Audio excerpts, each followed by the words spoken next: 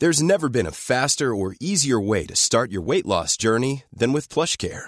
PlushCare accepts most insurance plans and gives you online access to board-certified physicians who can prescribe FDA-approved weight loss medications like Wegovy and Zepbound for those who qualify. Take charge of your health and speak with a board-certified physician about a weight loss plan that's right for you. Get started today at plushcare.com/weight loss. That's plushcare.com/weight loss. plushcare.com/weight loss. Burrow's furniture is built for the way you live. From ensuring easy assembly and disassembly to honoring highly requested new colors for their award-winning seating, they always have their customers in mind. Their modular seating is made out of durable materials to last and grow with you.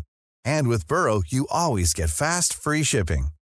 Get up to 60% off during Burrow's Memorial Day sale at burrow.com/ACAST. That's burrow.com/ACAST.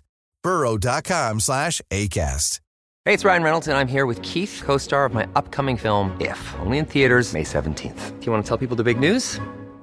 All right, I'll do it. Sign up now and you'll get unlimited for $15 a month and 6 months of Paramount Plus Essential Plan on us. MintMobile.com/switch. Upfront payment of $45 equivalent to $15 per month. Unlimited over 40 gigabytes per month. Face lower speeds. Videos at 480p. Active Mint customers by 531.24 get 6 months of Paramount Plus Essential Plan. Auto renews after 6 months. Offer ends May 31st, 2024. Separate Paramount Plus registration required. Terms and conditions apply if rated PG.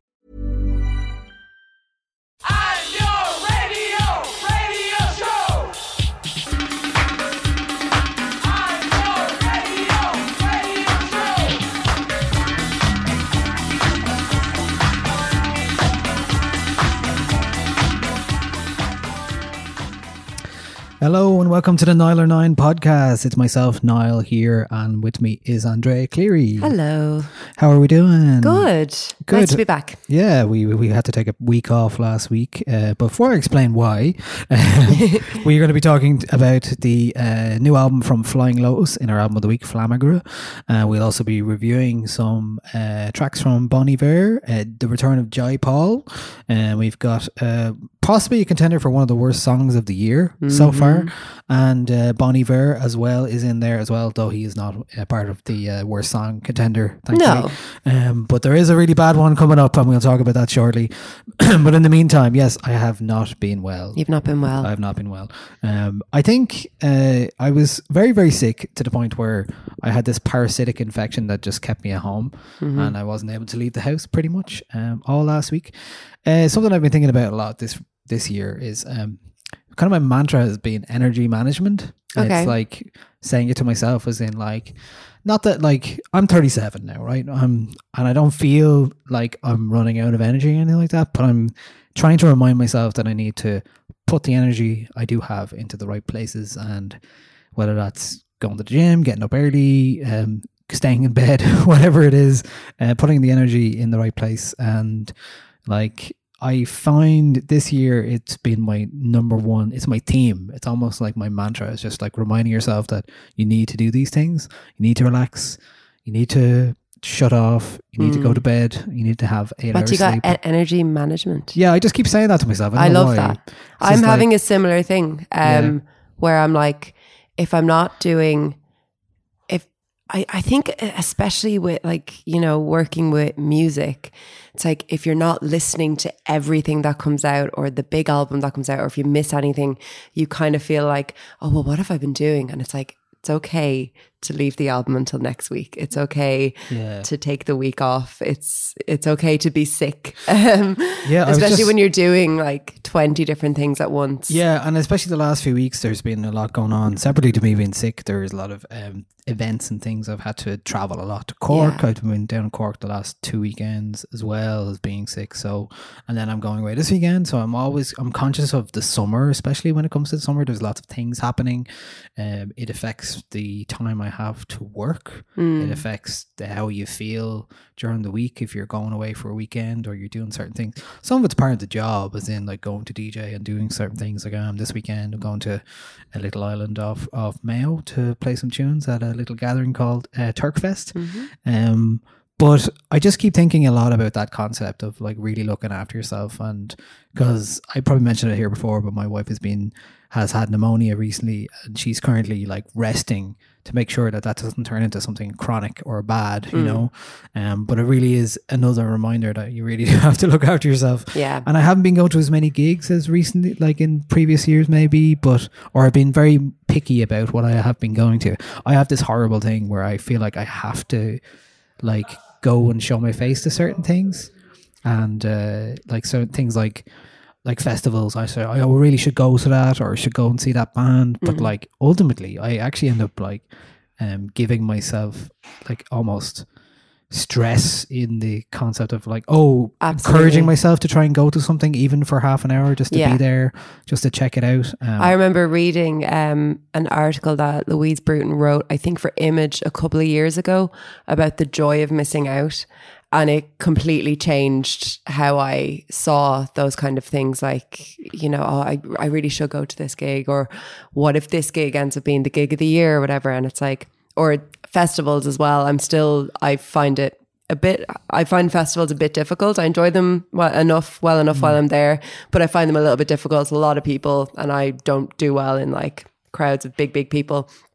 And then you get this feeling like, oh, I'm failing as a music journalist because I'm not going to these festivals. And it's like, no, it's okay to not go.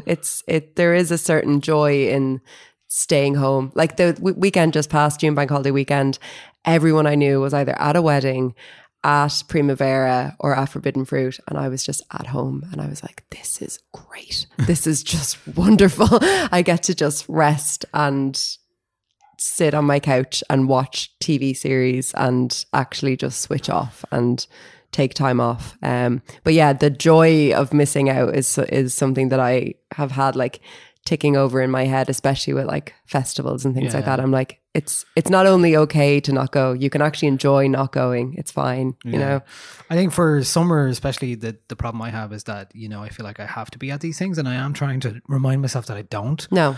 But I definitely feel like it's really hard to shake that feeling that you should be there, you should be at this, like you should show your face at something. I think a lot of people who work in the arts feel that way about when your job, which is like obviously a blessing and a really lovely thing, that is something that you really enjoy, but when your social life is the same as your job, that can be very hard. Difficult to figure out like what should you do. Like you probably just need to do nothing, something completely different.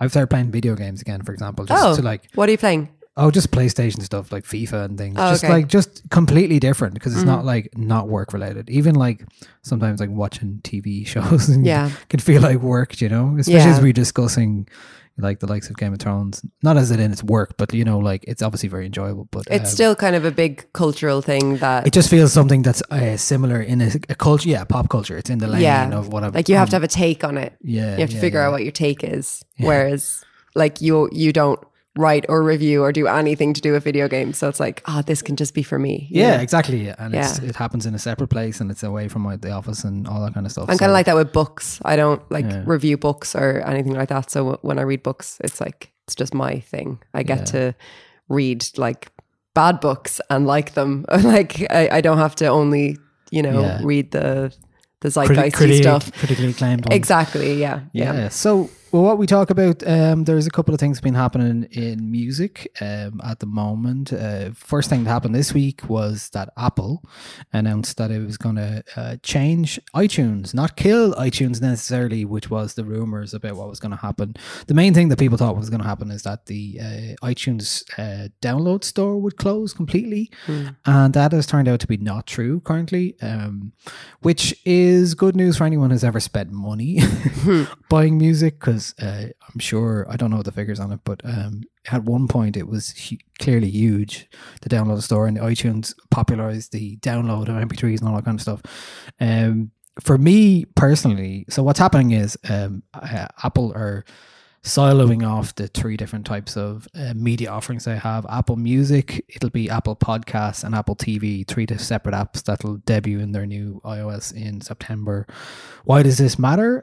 For most people, maybe it doesn't anymore, because most people have moved on to streaming, and the ownership of music is less important to them. Or maybe your ownership means vinyl and that's it.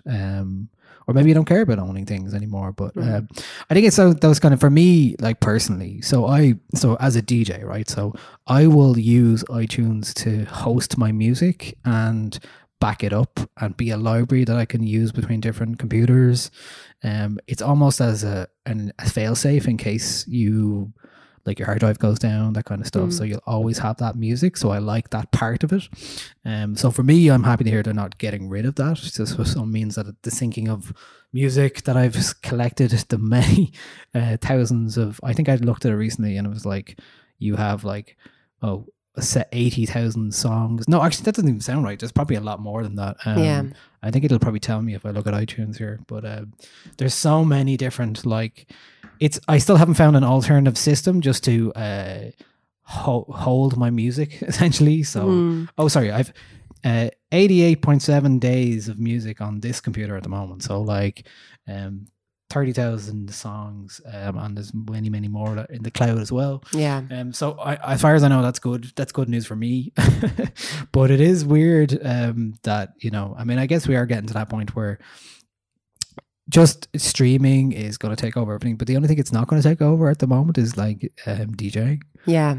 So there's still obviously download stores. Yeah, you can't have the Wi-Fi going down in the middle of a set. Like you can't be risking that. There are some programs that do stream music from Spotify directly to your DJ equipment. That's risky. That's so you'd have risky. You have to be on a laptop. And it's basically if you're taking requests and somebody asks you something specific, and you don't have it, and you're like, you want to play it for them for whatever reason. For me, this iTunes thing is I don't use iTunes to listen to music, like hardly ever, unless I've been given a stream to review that obviously isn't out on streaming yet.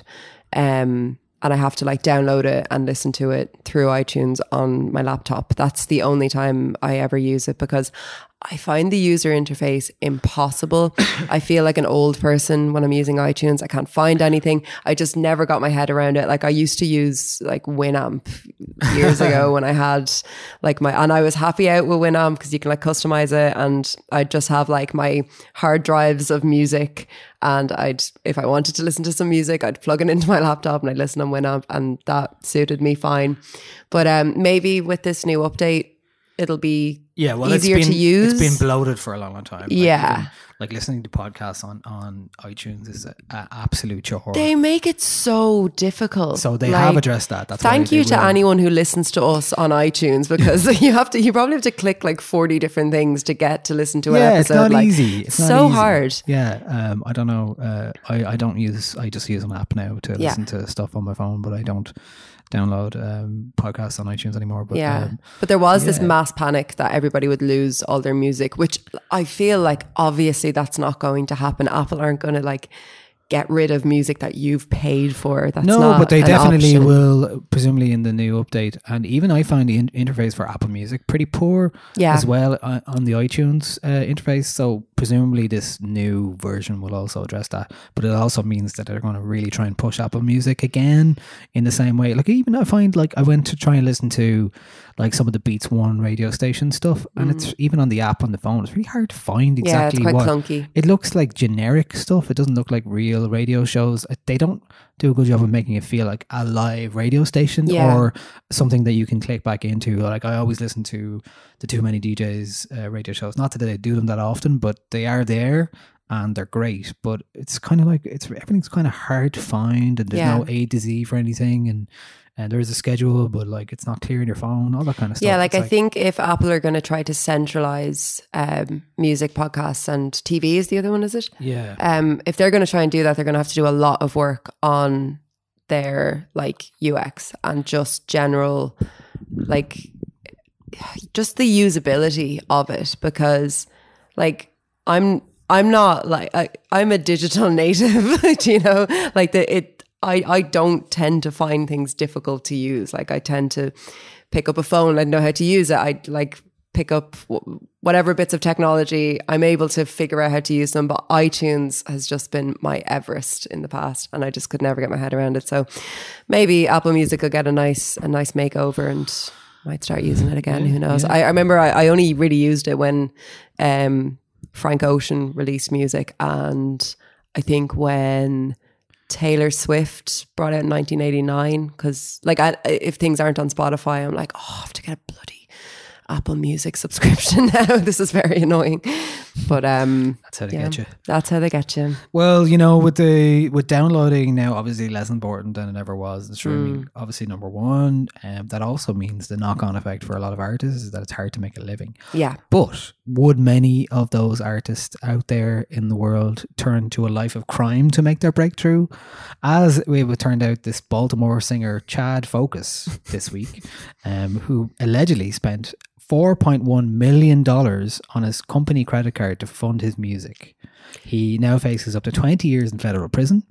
So Chad Focus is a kind of a dance producer. He has a song called Dance With Me that was Who's his company? Who was the company that he saw? It's not clear here. He said he was it says he is an SEO specialist at unnamed company. So he goes under the name Chad Focus, right?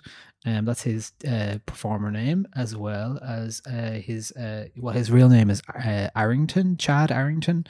He has his biggest claim to fame so far is that he has a T-Pain remix of a song, and that his song featured on the Billboard Dance Club chart last year. But due to this federal grand jury indictment, we have found out that he allegedly used a company credit card to make over $4.1 million in unauthorized purchase, many directly connected to his music career. He faces charges of conspiracy, wire fraud, and aggravated identity theft. Pitchfork have a story on him. He's claiming that he was employed as an SEO specialist, and along with 4 unnamed co-conspirators, used a company issued American Express card to spend millions in fraudulent purchases. What did he do between January 2015 and August 2018? He allegedly used company money to promote his music, purchase audio equipment, artificially increase plays on Spotify and other streaming services, purchase followers and views for a social media platform, and purchase billboards, which there are photos of. Purchase billboards. Yeah. And that's so blatant. I sort of love it. I sort of love He really didn't like his job. The balls that takes to do that, he's now going to possibly He's following his dreams, yeah, man. all the way to prison. All the way to prison. He apparently also allegedly spent more than $250,000 on the company credit card in purchase related to a bike sharing business. I saw that much, which I found a bit strange. Also, he's taken after the Billy from Firefest. I think he's just like spending money to make money, trying to. The indictment claims that the credit card was also used for concert tickets, travel, and other nightlife expenses. Arrington and his co-conspirators also face allegations of funneling payments to one another. So there's that too. You're on the jury. I'm on the jury. What would you do? What are you doing? I don't think this is one of those cases that has a jury, but hypothetically, how are you finding him? Guilty or not guilty? Well, he should be guilty for buying followers and views for his social media He's platforms. an SEO specialist. He knows best. Yeah, he should know better. I don't know, but the SEO stuff, I worked at a company once and they were spending like 20 grand a month on SEO stuff. Oh yeah. For terms like their own company name. Yeah. You're like, what? Yeah. If people are going to Google that, they're going to find it anyway. You don't need to spend money on that. I work in a marketing team, and like if we do anything, it's like, but what about the SEO? Like SEO is God in marketing right now. It won't be in 5 years' time, but it is right now. So he was probably making some bank anyway as an SEO specialist. Yeah, he must have been doing okay. He must have been doing well. It's kind of a weird, unquantifiable job because, like, I mean, you can kind of show that it is a hard job to do. It is really hard, but it's kind of unquantifiable in many ways because you're like, okay, well, you can improve search results. Obviously, you can do that. But it is like, it's kind of like trying out different things. Yeah, there are best practices for it, for sure, and we employ them doing the website and all that kind of stuff. But like, they change all the time. But he's just maybe he was doing a really good job and there wasn't a good bonus structure in place, and he took it upon himself to just... That's a lot of bonus. Follow his dreams, you don't know. Yeah. I, for one, applaud his candor. Okay, well, you appreciate his vision and do. his ambition. I do, and I'm going to listen to his music now. Okay, well, that doesn't mean it's any good. Yeah. Okay, will we move on to songs of the week this week? Our first song of the week is from Jai Paul. He is back, and finally, and this is one of the 2 songs he released along with his leaked album from 2013, which we'll talk about shortly. This is called He from Jai Paul.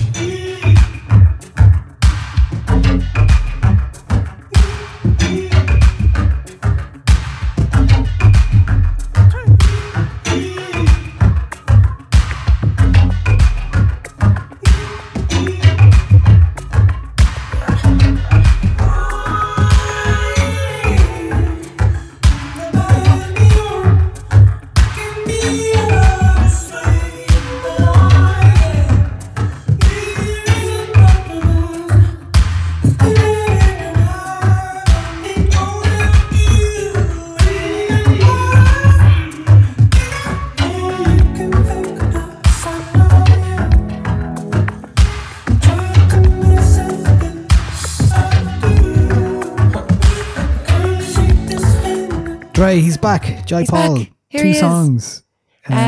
This is something that's been happening, pretty regularly actually now. We had 2 new songs from the Paul Institute over the last couple of years, every now and again.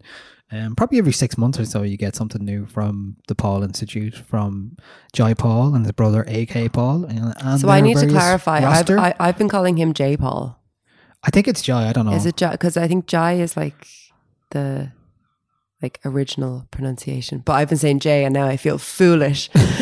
Maybe I'm being foolish, who knows? But yeah, he's back. I'm living for this. Yeah, I heard this Sunday morning driving back from Kinsale. I was like, yes, I'm glad to hear this.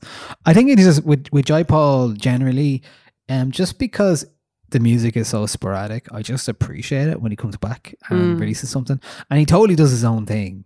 So, and I just love that sound that he does. And if maybe, funny enough, I was thinking about this on Sunday morning before I realised that he had really re-released officially the album from 2013. Released the album. Yeah. He officially put it up on streaming services and up for download. The 2013 album that he that was allegedly robbed from his laptop. Which, look, it sounded like such a reach at the time. You're like, oh. I never thought that it was a... Did you not? No, I just... Why? The album was clearly unfinished. Oh yeah. Oh no, it was clear, and then to not follow it up with a release. I just thought it was some kind of like fuck you to the label kind of thing. As if they were, I don't know. Like they were like trying to clear these samples, and like obviously there's Harry Potter samples and samples from Gossip Girl and stuff like that on the album. And I was just like, okay, obviously it's unfinished, but like maybe he wanted it like that originally, and maybe that's why. I don't know. I think like obviously hindsight's 2020, but when you hear these 2 new tracks that he's put out, it makes me a bit sad about the album that could have been had it not been leaked, which I believe it was. No, I think it was, and we will clarify that now because he did release a statement about his kind of about the leak, about exactly what happened. He goes through, that he had a laptop stolen and everything. That there was a police investigation, and this was his debut record. He didn't really know what to do when something like this is stolen. I think a lot of people could probably relate to that. It's like, what do you do when your intellectual property is stolen? You can't get it back. It's a very unusual case, and that's why you kind of wonder like what happened in the background there. Is there somebody he worked with who took it off him and like uploaded it to some disgruntled co-producer or co-writer or something like that, who did this to him, as opposed to simply like he left his laptop in a cafe and they were like, oh, this is Jai Paul's laptop, let's upload it to Bandcamp. Yeah. It felt like something, there's some story there we don't know about. Definitely. That's what I'm really getting at. Definitely. But albums like that, like, highly anticipated debut albums like that, don't leak by accident. You know, there's something sinister afoot, because like he was all over music blogs, like when he was releasing music on MySpace in like the very early days before this album was even thought of. Like he was just exploding all over these like music blogs. And when you've got an album like that, that's so, it'd be like, say, this year with like the Billie Eilish album. Like if that album leaked, you're like, that didn't happen by accident, you know. Yeah. But he, in his statement, he talks about the kind of the aftermath. I mean, it's been 6 years since we've really heard anything from him. And he says, recently I've been having therapy of various kinds. This has helped me to get to a place where I can begin to think about returning to music. I'm thankful for that. It's allowed me to understand some of what happened in 2013 a little better, not through anybody else's lens, but through my own. And through this, I've been able to acknowledge some of the trauma and grief. So it seems like his sort of stunted entry into the world of the music industry really took a toll on him. And yeah, he describes it as a catastrophe. Yeah. And I imagine it. He said he had a breakdown of sorts. Yeah. And it is really unfair that you work so hard at something and you don't get to release it on your own terms. And obviously fans, you know, they downloaded it and they were delighted with it. I was one of them. I was really excited about it. And it's now I feel really bad because, you know, I didn't pay for that music or whatever. But yeah, but I mean, he didn't get any money from it either. No, I think it was put up. It wasn't. You didn't pay for it anyway. It wasn't offered for payment. No, but as in the album didn't get released. I didn't get the opportunity to to support him. Do you know what I mean? It's a very unusual circumstance, and it's not something that I can think of that has a parallel in modern music at the moment. Other than albums being leaked all the time that are finished, but like unfinished demos. I was thinking recently about even Watch the Throne. I was into a lot of that kind of music recently in the car, and I was kind of going, remember like the whole story about them was that they had like these hard drives locked up in like key combinated black boxes and safes and stuff, and they would travel with them and they'd only open them in the hotel rooms and stuff like that. Imagine like something like that being found. Like the only one that, and this is, I think, is a joke, the Beastie Boys said that because they released Hot Sauce Committee Part 2 and they were like, everyone was like, where's Hot Sauce Committee Part 1? It was like, oh, we left it on a train that went to Minnesota or something. Sure. I was like, yeah, right. That never happened. But I think they were like, oh yeah, we're definitely going to release it. And then they never have. They just decided to call it Part 2, I think, instead of actually release. And then when MCA died, obviously they decided, well, it just doesn't feel right to release it. Sure. But anyway, that's separate to all that.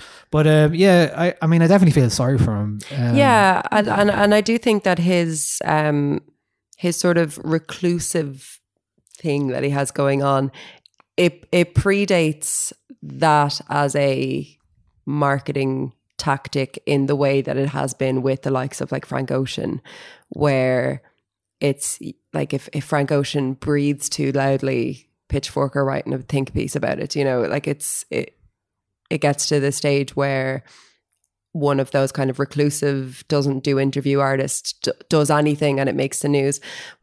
But I don't get the impression that it's that his reclusiveness is in any way contrived or anything like that. No, I don't think so. He just seems like a down to earth, like sound boy who's just had a tough time of it, and now he's like, well, you know, here's the album, I guess, and here's 2 songs off it that I've actually finished. I've actually mastered them, and here you go. And they're both unreal. Like, they're so good.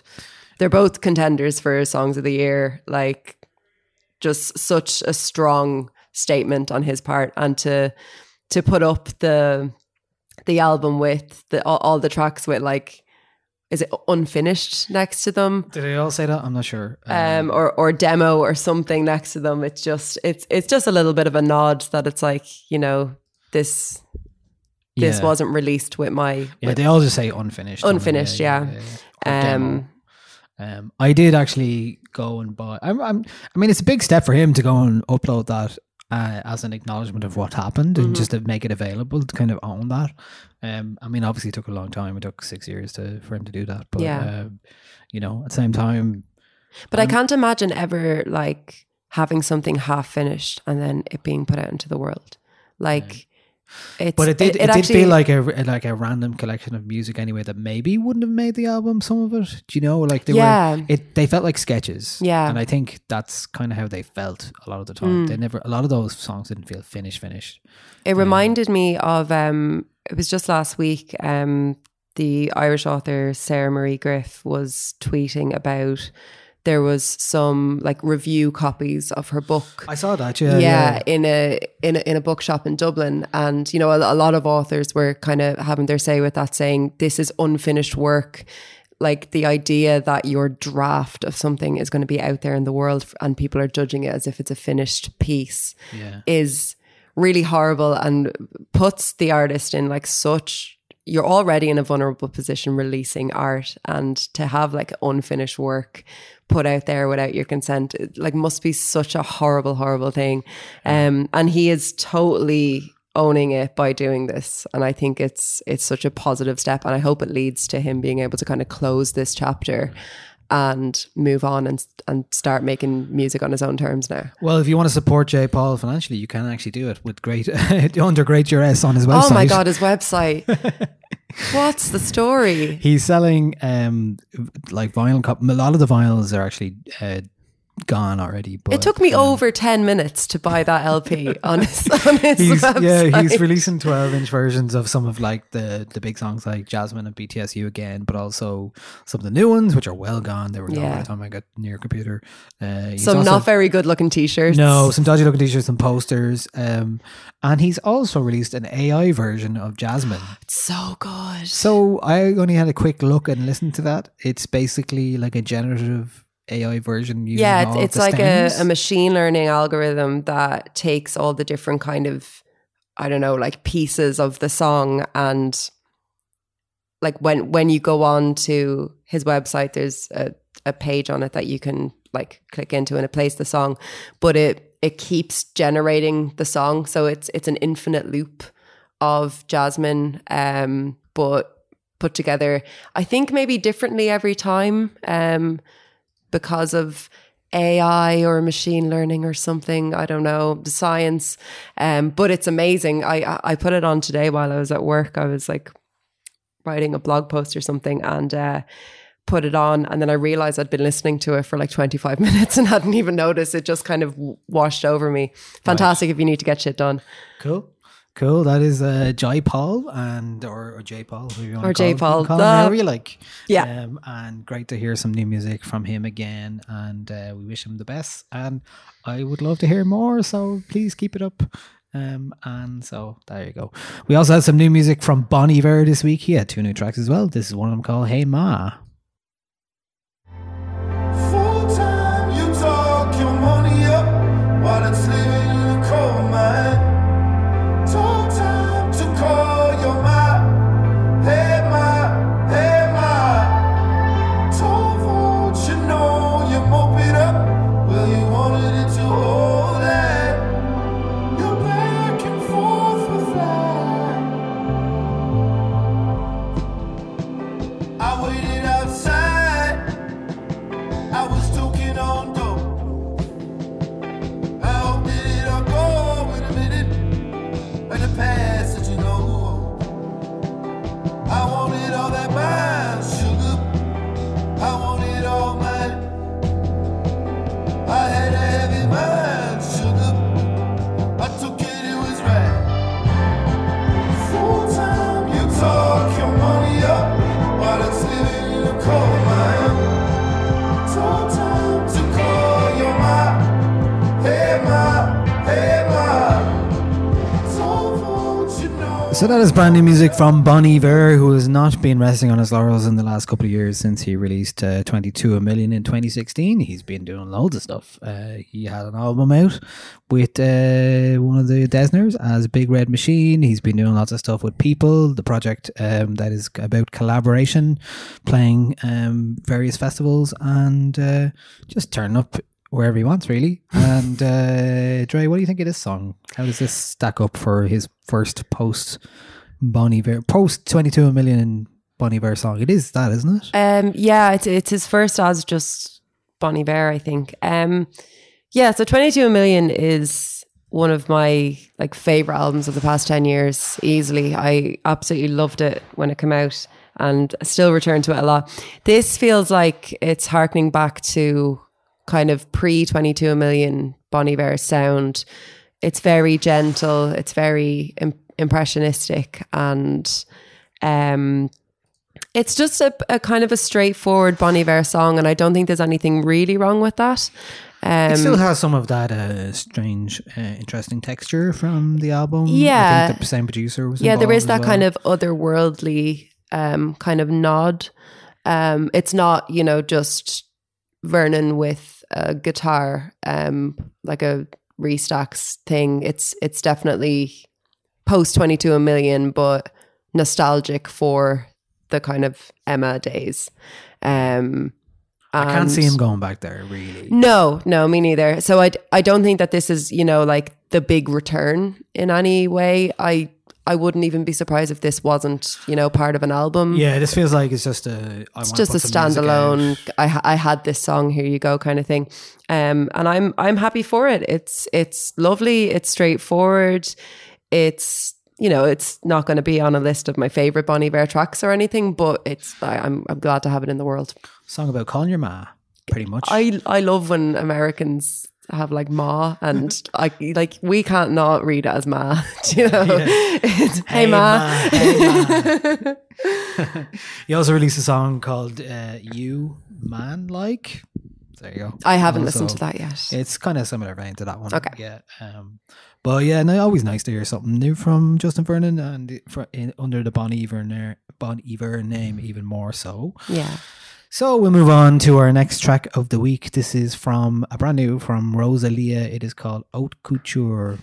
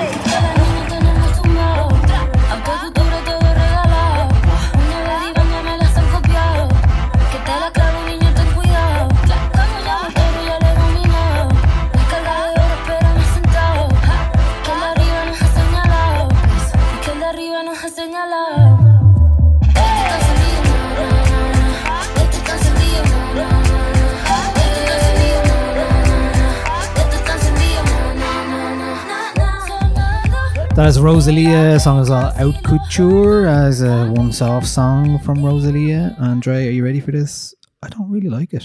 I'm ready to hear your take on this as the resident Rosalia expert and enthusiast. Pretty much she can do no wrong for me in the last year and a half. I think this is the first time I'm like, I don't know what this is. And I know the video is a whole other thing. It's about getting your nails done and the culture around that. And I got my nails done recently. There you go. That's cool. But as a song, I don't think it works very well. It has some nice elements to it. Again, I really like her vocals a lot, and I love the way she works with melody, but just the production on this doesn't really work for me. It's very busy, and it's very...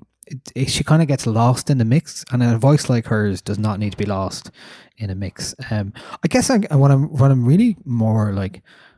I'm not like 100% worried about this yet, but like I am concerned that like she's moving so fast in terms of she started this like the flamenco singer, and then the album came out only last summer, not even last summer, August or September, maybe it was actually autumn, wasn't it? I think it was late in the year. Yeah, it was late. It was like October, November, and here we are like 6, 7, 8 months later, and it feels like she's had like 5 different sounds. She's gone full pop to the point where it's like, hold on, relax. Yeah. Like bring it back a bit. Yeah. Like I know this is the world that we live in now. People have to feel like they maybe have to release music constantly in order to keep the attention up. But at the same time, I feel like Rosalie needs to calm down and relax a bit and just enjoy yourself. Yeah. I felt like this song was just kind of completely inconsequential. I didn't find a whole lot to hate in it. I didn't find a whole lot to love in it. It sounds to me like just background music. She had a reggaeton song with J Balvin, which I actually really liked, and I don't like reggaeton at all. And we discussed about that here a couple of months ago, and I was okay with that. It was like a once-off track, and I thought that worked really well. Yeah, I wasn't that into that either. I sort of like her as a pop artist who does the more kind of interesting flamenco stuff as opposed to doing pop music in Spanish. Do you know? I don't know. This just felt like a very, very generic song for me. I haven't been on board with much of what she's done since the album. I love the album. Haven't been that on board with things that she's done since. And I definitely agree that she could do with just sort of taking a bit of a step back, thinking about what her next move is and not, jumping into every collaboration that comes her way. Apparently there's songs she's with huge Billie now. Eilish coming. There's other songs as well. I'd be up for hearing her work with Billie Eilish. She had a song on the celebrated Game of Thrones soundtrack. Oh yeah, that was a hit, wasn't it? Do you remember that? Oh, yeah, I don't know. I've listened to this song, I'd say 15 times. That's more than I have. And like I couldn't sing it back to you now. Do you know? It's just it's kind totally of like this frantic lost 2.5, 3 minute like pop song that just doesn't really have the chops. Yeah, doesn't go anywhere for me. Doesn't do it. Yeah.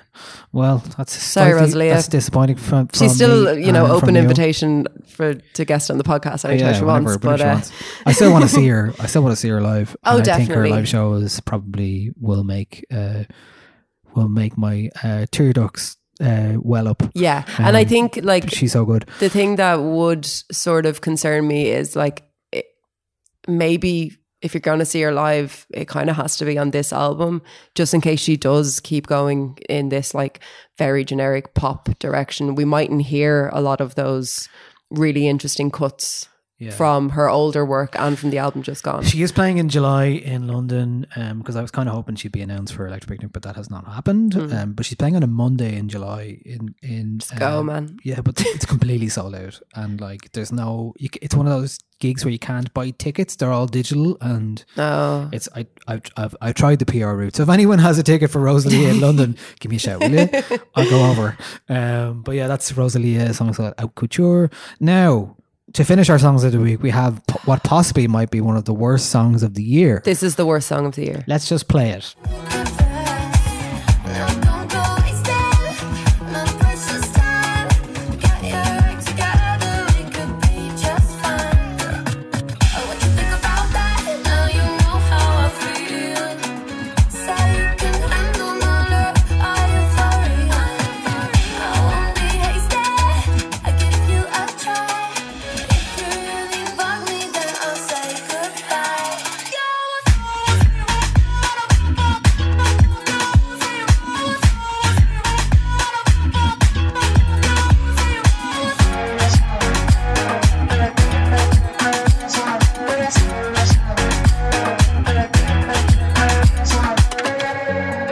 Dre, what is this absolute clatterfuck? It's the worst song of the year, Niall. It's very bad. It's Charlie XCX, who I have. It's Charlie XCX as one and of the singer, and then there's a guy called Hervé Pages, and then Diplo is also involved as well. Should have known there's something wrong. This is called Spicy. Obviously, there's a reason for that. You know, in the time where like Spice Girls have done a comeback and they just played Ireland and they're doing a reunion tour, this is obviously the right time to do a Spice Girls kind of tribute, but this is not it. This is not it. This ain't it. This is really, really kind of, it's not quite so bad it's funny. It's it still lingers around so bad it's infuriating. Like, I really like Charlie XCX. I think she's great. Like, Boys last year was one of my songs of the year. I love her, and I think she does interesting stuff with pop music. She's an interesting pop star. If I reckon this is like a joke thing. It doesn't feel like a joke. Have you seen? I think the video kind of suggests it is a bit of a joke. Yeah, it's got this, I feel like this is what a meme sounds like. But I'm too old to understand the meme, maybe. I don't know. This made me feel 100 years old. I was like, I can't connect with this. Is it like made for like very young teens who have no concept of who the Spice Girls are? It's like the way Billie Eilish was kind of talking about the Spice Girls. She's like, I thought they were a fake band. I thought they were like a made up band. Billie Eilish was? Yeah, she thought they were like the Monkees or something. Yeah. Because of the film and stuff, which, you know, kind of makes sense in a way. I can't believe anyone knows the Spice Girls from the Spice Girls film. That's mental. Yeah. But yeah, no, this is horrendous, horrific. Burn it, get rid of it, let it be stricken from the record. Well, I think we're going to mark this as officially the contender for the worst song. Yeah, this is the one to beat. So we may revisit it because it's going to take a lot of beating for that. Yeah. For anything to if you've be heard as worse, bad as this. If you've heard worse, let us know. Especially from people who, like, Diplo is a mixed bag at the best of times these days, but, you know, he's pretty adept at making music, but this is just fucking awful. It's so bad. And the video as well, it's got this like fake vaporwave thing with dolphins, and they're all like doing these dance moves in this crap. It might be a meme though. Like, we don't know. Like, we might be too old. We might be too old to understand. I actually looked at the comments and all of the YouTube stuff, and it's just all dolphin emojis. I didn't see anything negative about it. I was like, what's wrong? Why is nobody saying this is terrible? I saw lots of people be like, oh my God, Charlie, Queen, she can do no wrong. And I'm like, no, I like Charlie, but like, I don't know if this is it, hon. Like, this is not, this is not it. And God, when the chorus kicks in with that vocal pitching of Mel B's Yo from the original song, it's just, it grates on me. Like, it really did anger me today. It made me mad. Right, well, I won't argue anymore. Bad. No, I'm furious. Why are no more people just saying this is bad? Is there no one on it saying I haven't seen anything saying this is bad. Maybe they're like heavily curating the comment. Beat is great though, lol. No, it's not. No. Sorry. Comment there and say it's bad. I like dolphins. The dolphins are in it. Yeah, right. If we're to take one good thing about it, is that dolphins are kind of okay, generally. Well, I find this very fishy, so we're not going to discuss it anymore. That's it for Songs of the Week. Shall we move on? This is we're going to talk about our album of the week, which is from Flying Lotus. It is called Flamagra. It is its 6th album from Stephen Ellison, and here is one of the songs featuring Anderson .Paak. This is called More. On you till I finally understood that I was spinning my hoop rather spinning my wheels, getting up in my years, but still I feel like a kid when I'm fucking with you. Young nigga gotta live, that's the motto they use. Without them niggas still live in they mama's back room, so I'm back in my stoop looking up at the stars when they reminisce over yes when I go out of myself. Gotta be something more that I can't do, breaking you down inside. To love in myself. That's when I go out of myself. Gotta be something more than I can't do. Breaking you down inside. There's gotta be more to love than myself. That is Flying Lotus, a song called More with Anderson .Paak. Here's another song, because this album is actually 67 minutes long and 27 tracks, so going to give you another bit of a flavour from it. This is Black Balloons Replies featuring Denzel Curry. The Big Bang happened when the black balloon ignited. I feel the pain shoulder to shoulder as I was knighted. The night turns to day and my days don't seem the brightest. It's like itis, I wanna take a bite of what life is. If the president fuck around and piss off ISIS, bury me in blueberry bills, jewels and ISIS. Let's connect from mind to mind. Lies are on the rise, increasing bigger size.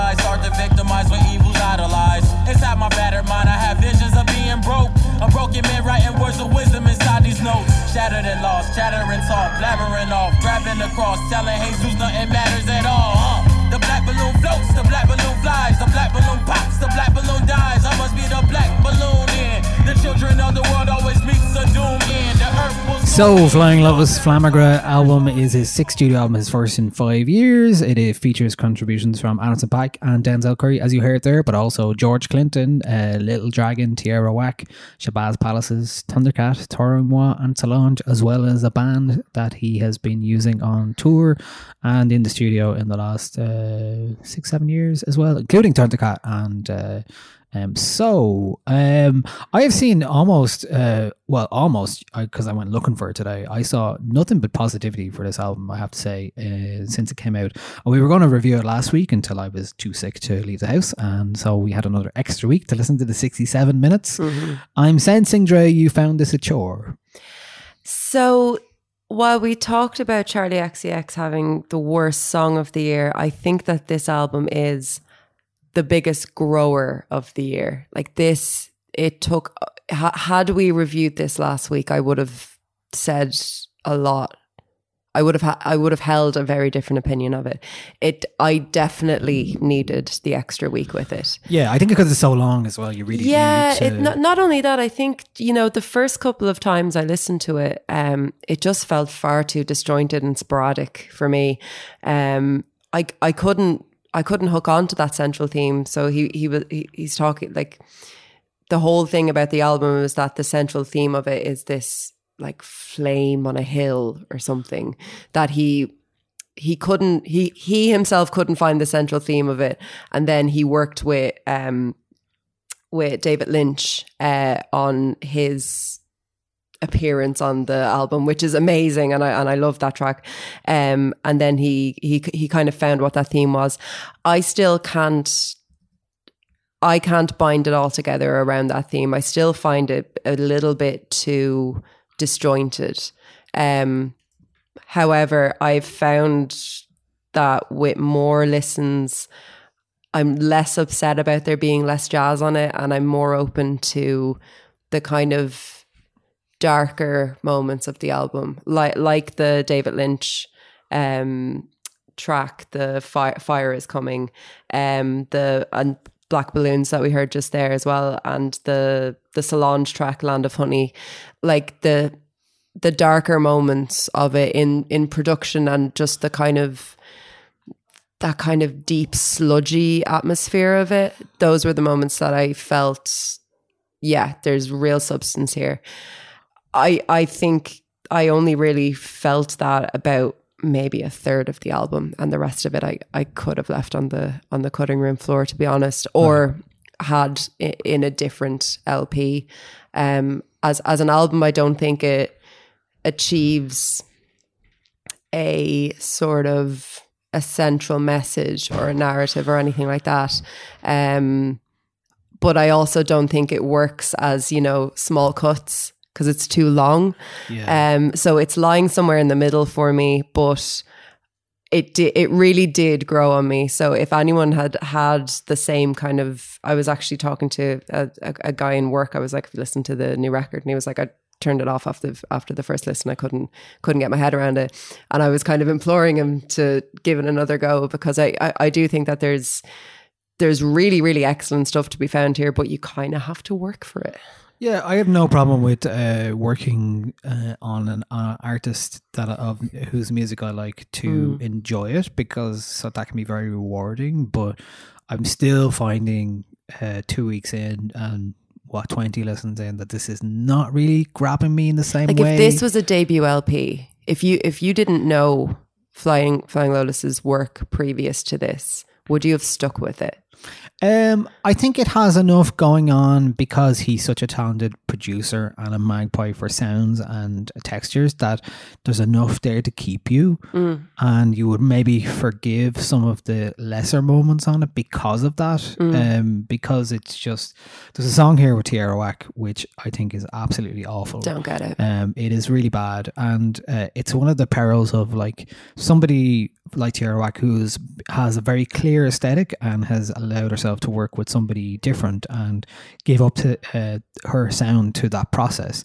And in that process, what's basically happened is that she's buried in the mix. She sounds nothing like herself, and it's terrible. And her lyrics are really, really bad. Her lyrics are bad as well. Like, let's play a bit from it just to give you a clue what we're talking about, because it's kind of hard to figure out what we're talking about if you haven't heard it. It's just the flavor of this song. It's called Yellow Belly. I'm a firm believer, Bible reader, very eager, brain feeder, heard you need a visa, don't desert your leaders, rare like a purple beater. I'm Teresa, nice to meet you, bye Felicia, diarrhea, I'm a dad just like a Leo. In the sky, I'm so high, everyone looks up to me. You a virgin, you cannot have fuck with me. Titties in his face. He's got titties in his face. Yeah. So like, it's funny because at the beginning of the bit that you played there, I actually really like her flow there. I like her delivery there, and I like how it works with the beat. But then it just loses the run of itself completely, and it like degrades into this like kind of just very silly lyric with kind of nearly too much space around it. Like that's not the lyric that you need to be foregrounding in that way. Like if you're going to have such heavy production on it and you're going to let that up for a moment, do it at a moment that's impactful. Don't do it at a moment where it's just this kind of throwaway silly lyric. Do you know, I think that song kind of really annoyed me for that, because I'm like, there's not a lot of moments on the album where it lets up, and when it does let up, it should be for a reason, you know. Like that, the instrumental there is pretty much like Flying Lotus 101. His kind of like disjointed jazzy electronic vibe that he's really good at, and I don't hate the beat on it at all. I just don't think the two of them work well together.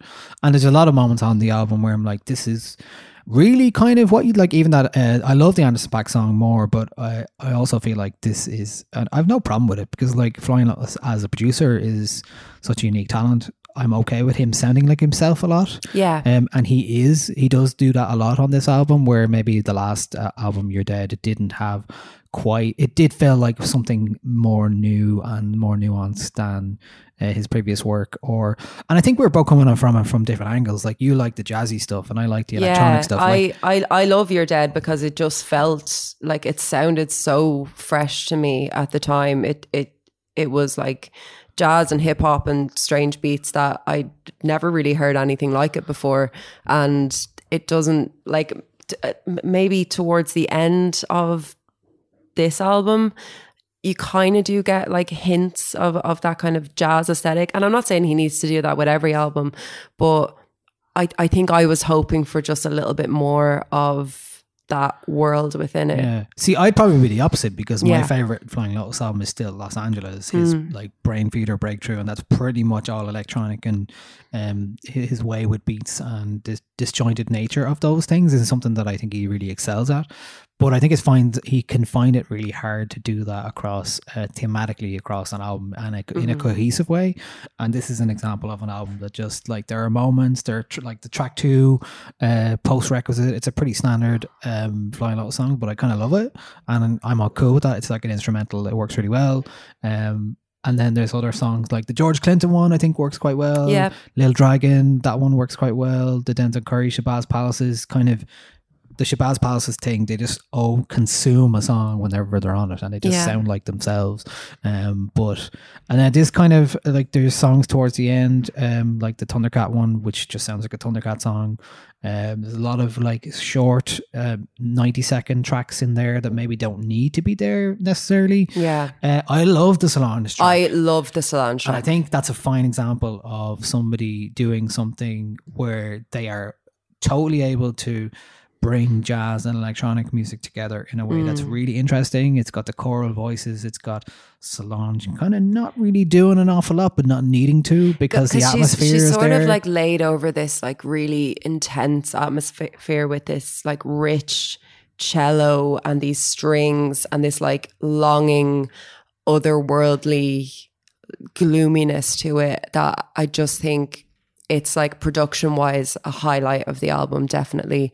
And it showcases where he works well with when he's collaborating, and like contrast that to the Tierra Whack track. Like those two songs don't feel like they should be anywhere near the same album as each other, you know, and they're far away in the spacing of the track list, but it's still, that's the kind of disjointed thing that I mean when I say that, like, I can't get my head around what the central theme is, because I can't find it in the production, I can't find it in the lyrics. I don't think it's there. I think that's tacked on, and I think so too. Him, because he did the David Lynch thing. And, I mean, the story of that. I met David Lynch and he gave me my theme for my album. That's a story. And and it gave him the press shot where there's a flame in it, and maybe some of the artwork stuff. But it's by. I don't think this is his best work overall. No. But I think there is, because of the nature of him as a producer, and because he's one of a kind, and because, like, his background, he's the grandnephew of Alice Coltrane, all that kind of stuff. He has some of that cosmic magic in his music that he's able to tap into. Yeah, it's just not best, all here. Yeah, and at worst, it just kind of sounds like it doesn't really work. And like at worst, he's making generic beats, which, and like I don't mean generic as in like there's nothing on here that's really bad, you know. It just sounds, some of it just sounds bad when compared to the brilliance of some of the rest of it. So I think it could have done with just a bit more editing and being cut down a bit more. I every time I listen to it, I find I get myself like halfway through and I go, oh god, we're nowhere near finished this. And there's no real moments of like lightness or anything on it. There's no break from the kind of, it's very on top of you all the time. You're like, okay, if it's going to be, how many tracks is it? 27 tracks. Like you'd expect it to maybe be laid out a little bit so that there is those like peaks and troughs in either the narrative or like the kind of the sonic world of it. Whereas this, it just kind of feels like you're like sludging deeper into this like moss. I don't know. And it's like sonic moss. That's what I'm going with. And yeah, it's just, it can feel a bit too heavy at times. Okay. I think there's a lot here to recommend it, but it's definitely not his best work overall. But look, that is a high bar. I think there's a lot of Flying Lotus music to be recommended on this. I would be interested to see how he's doing this live. He actually apparently was going to make this electronic album primarily, but then he brought in the jazz musicians. So it is kind of maybe contributed to the disjointedness of it. So that is our album of the week, Flying Lotus, mixed bag really, but I think there's plenty of good stuff in there, including this song, as we mentioned, featuring Solange. This is Land of Honey.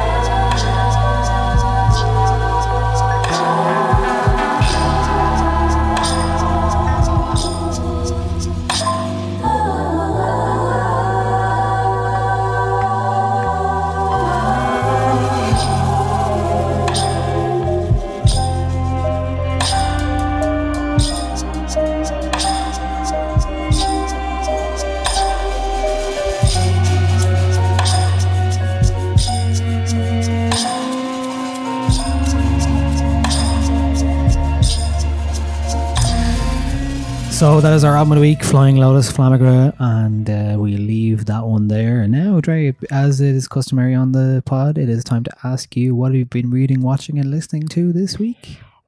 So I have been reading Other Words for Smoke by Sarah Marie Griff. It's very good. I'm only at the beginning of it, so I'll hold off giving any kind of review. But really enjoyable so far, just kind of dark. There's a scary owl in the wallpaper and it's very scary and strange and Irish and good. I'm still watching Game of Thrones. I know we're on season 6 now, so we're nearly there. But Now TV took it down, so we have to use like dodgy streaming sites, which I'm not happy about. They took it down already? Yeah. So they must have only had I know. They must have only had the deal with HBO up until like, to let people like catch up or whatever. And then, it just disappeared on like the 28th of last month. And we were like, God's sake. So yeah, it's harder to watch now. And like, I'm going to Dubrovnik next week with my boyfriend, and I'm really afraid that we'll get there and they'll just be like, because obviously a lot of Game of Thrones is filmed there, that like somebody will spoil it. He'll overhear somebody say something about it. So I'm very determined that he has to see it all before he catches up before we go. Okay. Well, I won't keep you much longer so you can go home and watch it. I know, yeah. And then listening to really like the Cat LeBon record. Went back to listen to Girl Band's album today, which I just enjoyed revisiting. Lots of good fun. Presumably, by the time this podcast is out, there will be a new girl band song called Shoulder Blades. Yeah, and that's very exciting. Forward to hearing that. So, the news of that sent me back to Holding Hands with Jamie, and I really enjoyed listening to that. But other than that, I started watching 30 Rock. Hey, that's exactly what I've been watching for the last 4 or 5 days. Oh, so I've only watched like the first, I'd say like 5 episodes of it. Oh god, it's actually so good still. It's one of those shows where I've watched a lot of clips of the show online, like best of Liz Lemon, best of what's your man's name? Jack Donaghy. Yeah, he kills me. So like I've already kind of seen a lot of it, and and I knew that I would like it. I just never got around to it. But yeah, watching it now, and it's just so funny. Well, I was saying recently that I didn't understand why a lot of the TV services didn't have box sets on their service, and Sky have finally listened to me, and they put box sets on their service, so you can now watch every single season of 30 Rock. Yeah, and that's where I'm watching it. I am fucking doing that right now. Yeah, we are on season 3. How many seasons are there? Oh, like 7? 6 or 7. This is great. This is like... There's like 20 episodes in each one. I feel like it's like being at the beginning of Parks and Recreation or The Office. I'm like, I know I'm going to love this so much. It's great. It's really good. And it just gets better all the time. I will say there's a few dodgy gay jokes in there that we were talking about. We were like, why is this isn't funny? There's a few, only like, I'd say there's been about 3 or 4 like very non-funny gay jokes, and that's a bit like disappointing, but generally speaking the characters are so good. The relationship between Liz Lemon and Jack Donaghy and Alec Bowman and Tina Fey is so just like lovely. Yeah, mostly the two of them have such hilarious. A good chemistry together, obviously. Yeah. And even like somebody like Tracy Morgan, I thought he'd be kind of annoying again, but he's actually not. He's like, it all works really well. Who is the character, the blonde woman who had the show at the beginning? Jane Krasinski or she was in Unbreakable Kimmy Schmidt as well. Yeah, she's in that now. She is so Jenna funny. Is her name. Yeah, like she is just an and absolute like Kenneth delight. DePage and Jack McBrayer and all that kind of stuff. Yeah, it's still really, really, really good, and it was a great thing to watch when I was at home sick. Good. It was brilliant to watch. Oh, I forgot another thing I watched. I went to see Booksmart. Oh yeah, we went to see that as well. It was brilliant. It's so good. It's one of the best buddy like teen movies I've seen in a long time. I swear, I went to see it with one of my best friends, which I'm so happy I went to see it with her. Good choice. My friend Nadia, and like I haven't been that animated in the cinema in so long. Like there were moments where we were like clutching each other, laughing, and then not a spoiler, but there's a moment where 2 characters in it have an argument and it's really intense. And we were both clutching each other, like crying during that part. And I haven't left the cinema with that big a smile on my face in a really long time. I fully recommend everybody to watch it. It's rejig the whole genre for me. It's like people have been kind of calling it super bad for girls. It's not. It's so much better. That's because she is Jonah Hill's sister, right? Which I didn't know. And then afterwards I was like, oh, obviously. The 2 central performances were excellent, and every single supporting character in it could be the star of their own film. They're all absolutely hilarious. Like I laughed the whole way through.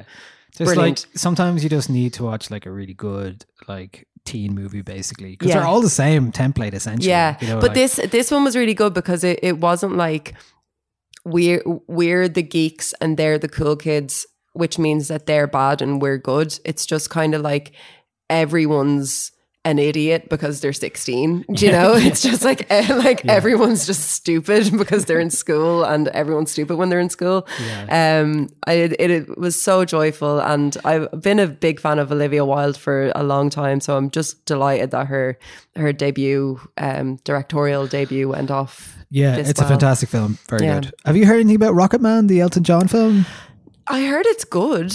Yeah, I've heard that as well, but I've also heard it's terrible, so I'm not sure. I don't know. I have biopic fatigue at the moment, so I'm probably not going to go near it for a while, to be honest. Yeah, maybe. I do love Elton John, though. I have been playing Are You Ready for Love? I did it at a wedding over the weekend. And that is one of my least favourite songs in the entire world. What? Yeah. Are You Ready for Love and Spirit in the Sky? Reclaim it. Well, Spirit in the Sky is a terrible song. Are my two least favourite Are You Ready songs. for Love is a good song, especially in the context of a wedding. I hate it. Let me tell you. I'm sure it goes down well, but I hate it. I've reclaimed it for myself. Good. I really enjoy it. I just been watching 30 Rock basically the last while, and I'm really enjoying it. And I definitely think you should do something similar to yourself. I will. Self-care, energy management. It's all about energy management. I love this theme. Lovely and short, and very, very, very funny. So that's it from us this week. I think next week you're not going to be here, Dre, I'm going to be in Croatia, as we mentioned, but we may have some special guests co-presenting next week. So come back for that. Mm-hmm. Yet to be 100% confirmed, so I can't say anything. But yes. It's Rosalia, guys. She's coming in. I'm going to have a stern talking to Rosalia about her work ethic and energy management. She needs to manage her energy. Yeah. So that'll be next week, and we'll be off the week after that, I believe. Summer. So I'll be in Venice. Yeah. Oh, you're still away. Great. I'm doing my European tour. Yeah, well, I'm sure that's going to happen. We've been pretty consistent with the podcasts this year, so the odd week here and there isn't a bad thing to miss. Other than that, that's pretty much it from me. And any other business? Nothing major. Spacer still going on in Lost Lane. Great night. The last 2 weeks have been very busy. Apparently, I have not been there because I've been away or sick. So. Yeah, do check that out if you're looking for somewhere to go on a Friday night in Dublin. It's in Lost Lane, which is just off Grafton Street. This Friday, Arvine and Shimon are there as well with Peter Kelly, and they'll be looking after things. I think I'm back the week afterwards, so I might be playing there in Friday in 2 weeks. So there you go. Lovely. I'll be back. You can check Spacer Dublin on Instagram for that kind of stuff, or just follow my account on Instagram. To be honest, that's where you'll see most of it. And then we've got Lumo on June 15th. Just had an inquiry for a party of 50 who want to come. So we'll see about that. But I'm looking forward to doing a Lumo again. We've had mixed bag in terms of dates recently, so I'm looking forward to doing a summer one. I also went out and checked out Jam Park last week. Yes. Was that last week? That looked very stylish and cool. It's very cool. It is an interesting spot. It is in Swords. It's very far away.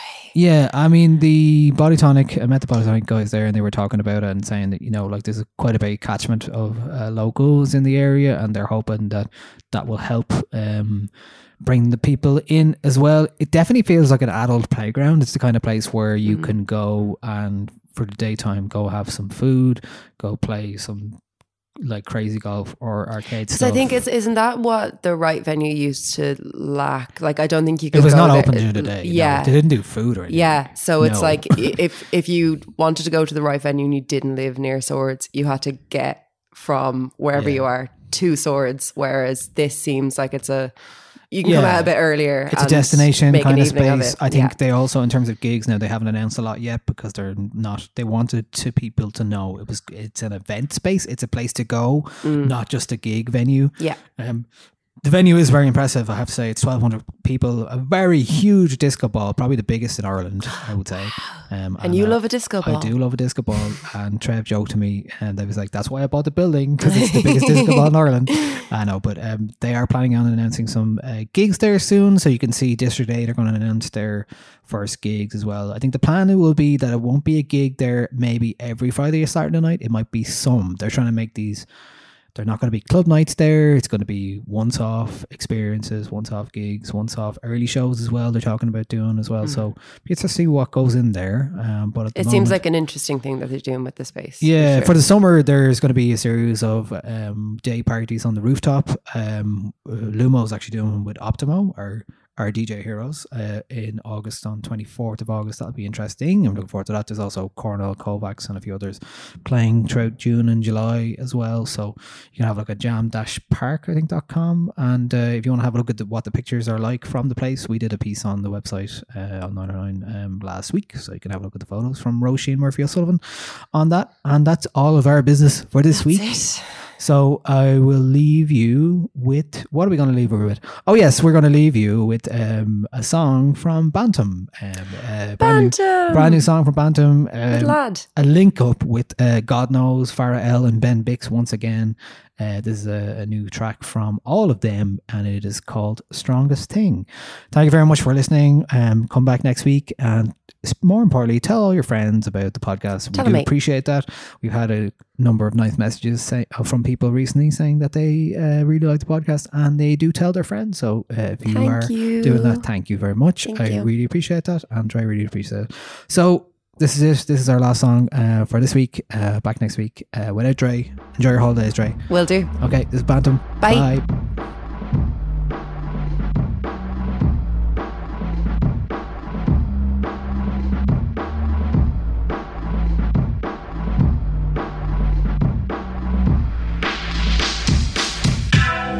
I know that you're nervous. Third breakdown this week. I'm not talking about the Yaris. I know you're embarrassed. Fake pen, but only when 9 hits. Night shift, back to the cigarette regrets. Relieve the stress. Yes, I digress. Got a shirt full of pants, cause I'm running from the bands when it's all too much to carry. Life without relief is Freddie and Jason. Too scary. Even in the elevator, I still take the stairs. Headphones, no music is the new self-care. I gotta testify, you're a safer menu with the twisty fries. Fanta on J Hus, no eyes. Car on Terminator, one eye. Man, I'm petrified when the Lord drives by. Praise God, it's an ambulance. My gosh, do I hate this dance. Siege of any sound, trouble moves from person to person. I'm broke adjacent, even when the rent's due, it's always there, just a little late. Like a 3 or 4 bus, maybe 3 or 4 months. Underperformance, network is nonsense. That is the reason. Before I can finish, I pause. You can't lie, man, I'm struggling. Non-stop juggling, belly stops bubbling. Slap on the wrist, nothing too threatening, cause I'm in too deep. Psalm 41. You know this love is the strongest thing. So take a deep breath in. I will make you rich. You know this love is the strongest thing. So take a deep breath in. Hello expectations, today I missed you. Not being funny, but Teletubby onesie when life is lousy. Seeking solace from the cave of Adullam, while staying away from Omegle the Gollum. You kidding me? I'm a big kid, me. Free me from my vices, I'll give you a kidney. I even wear my best smile when I go on trips. No vacation, what are you chasing? More importantly, what's chasing you? Car dashboard with all of the lights on. You, cuddled up with my muddled up noggin, huddled up with my bottled up emotions. Smarten up, better button up at functions. I'm a pro when keeping up appearances. I could have been Hyacinth, I could have been Richard.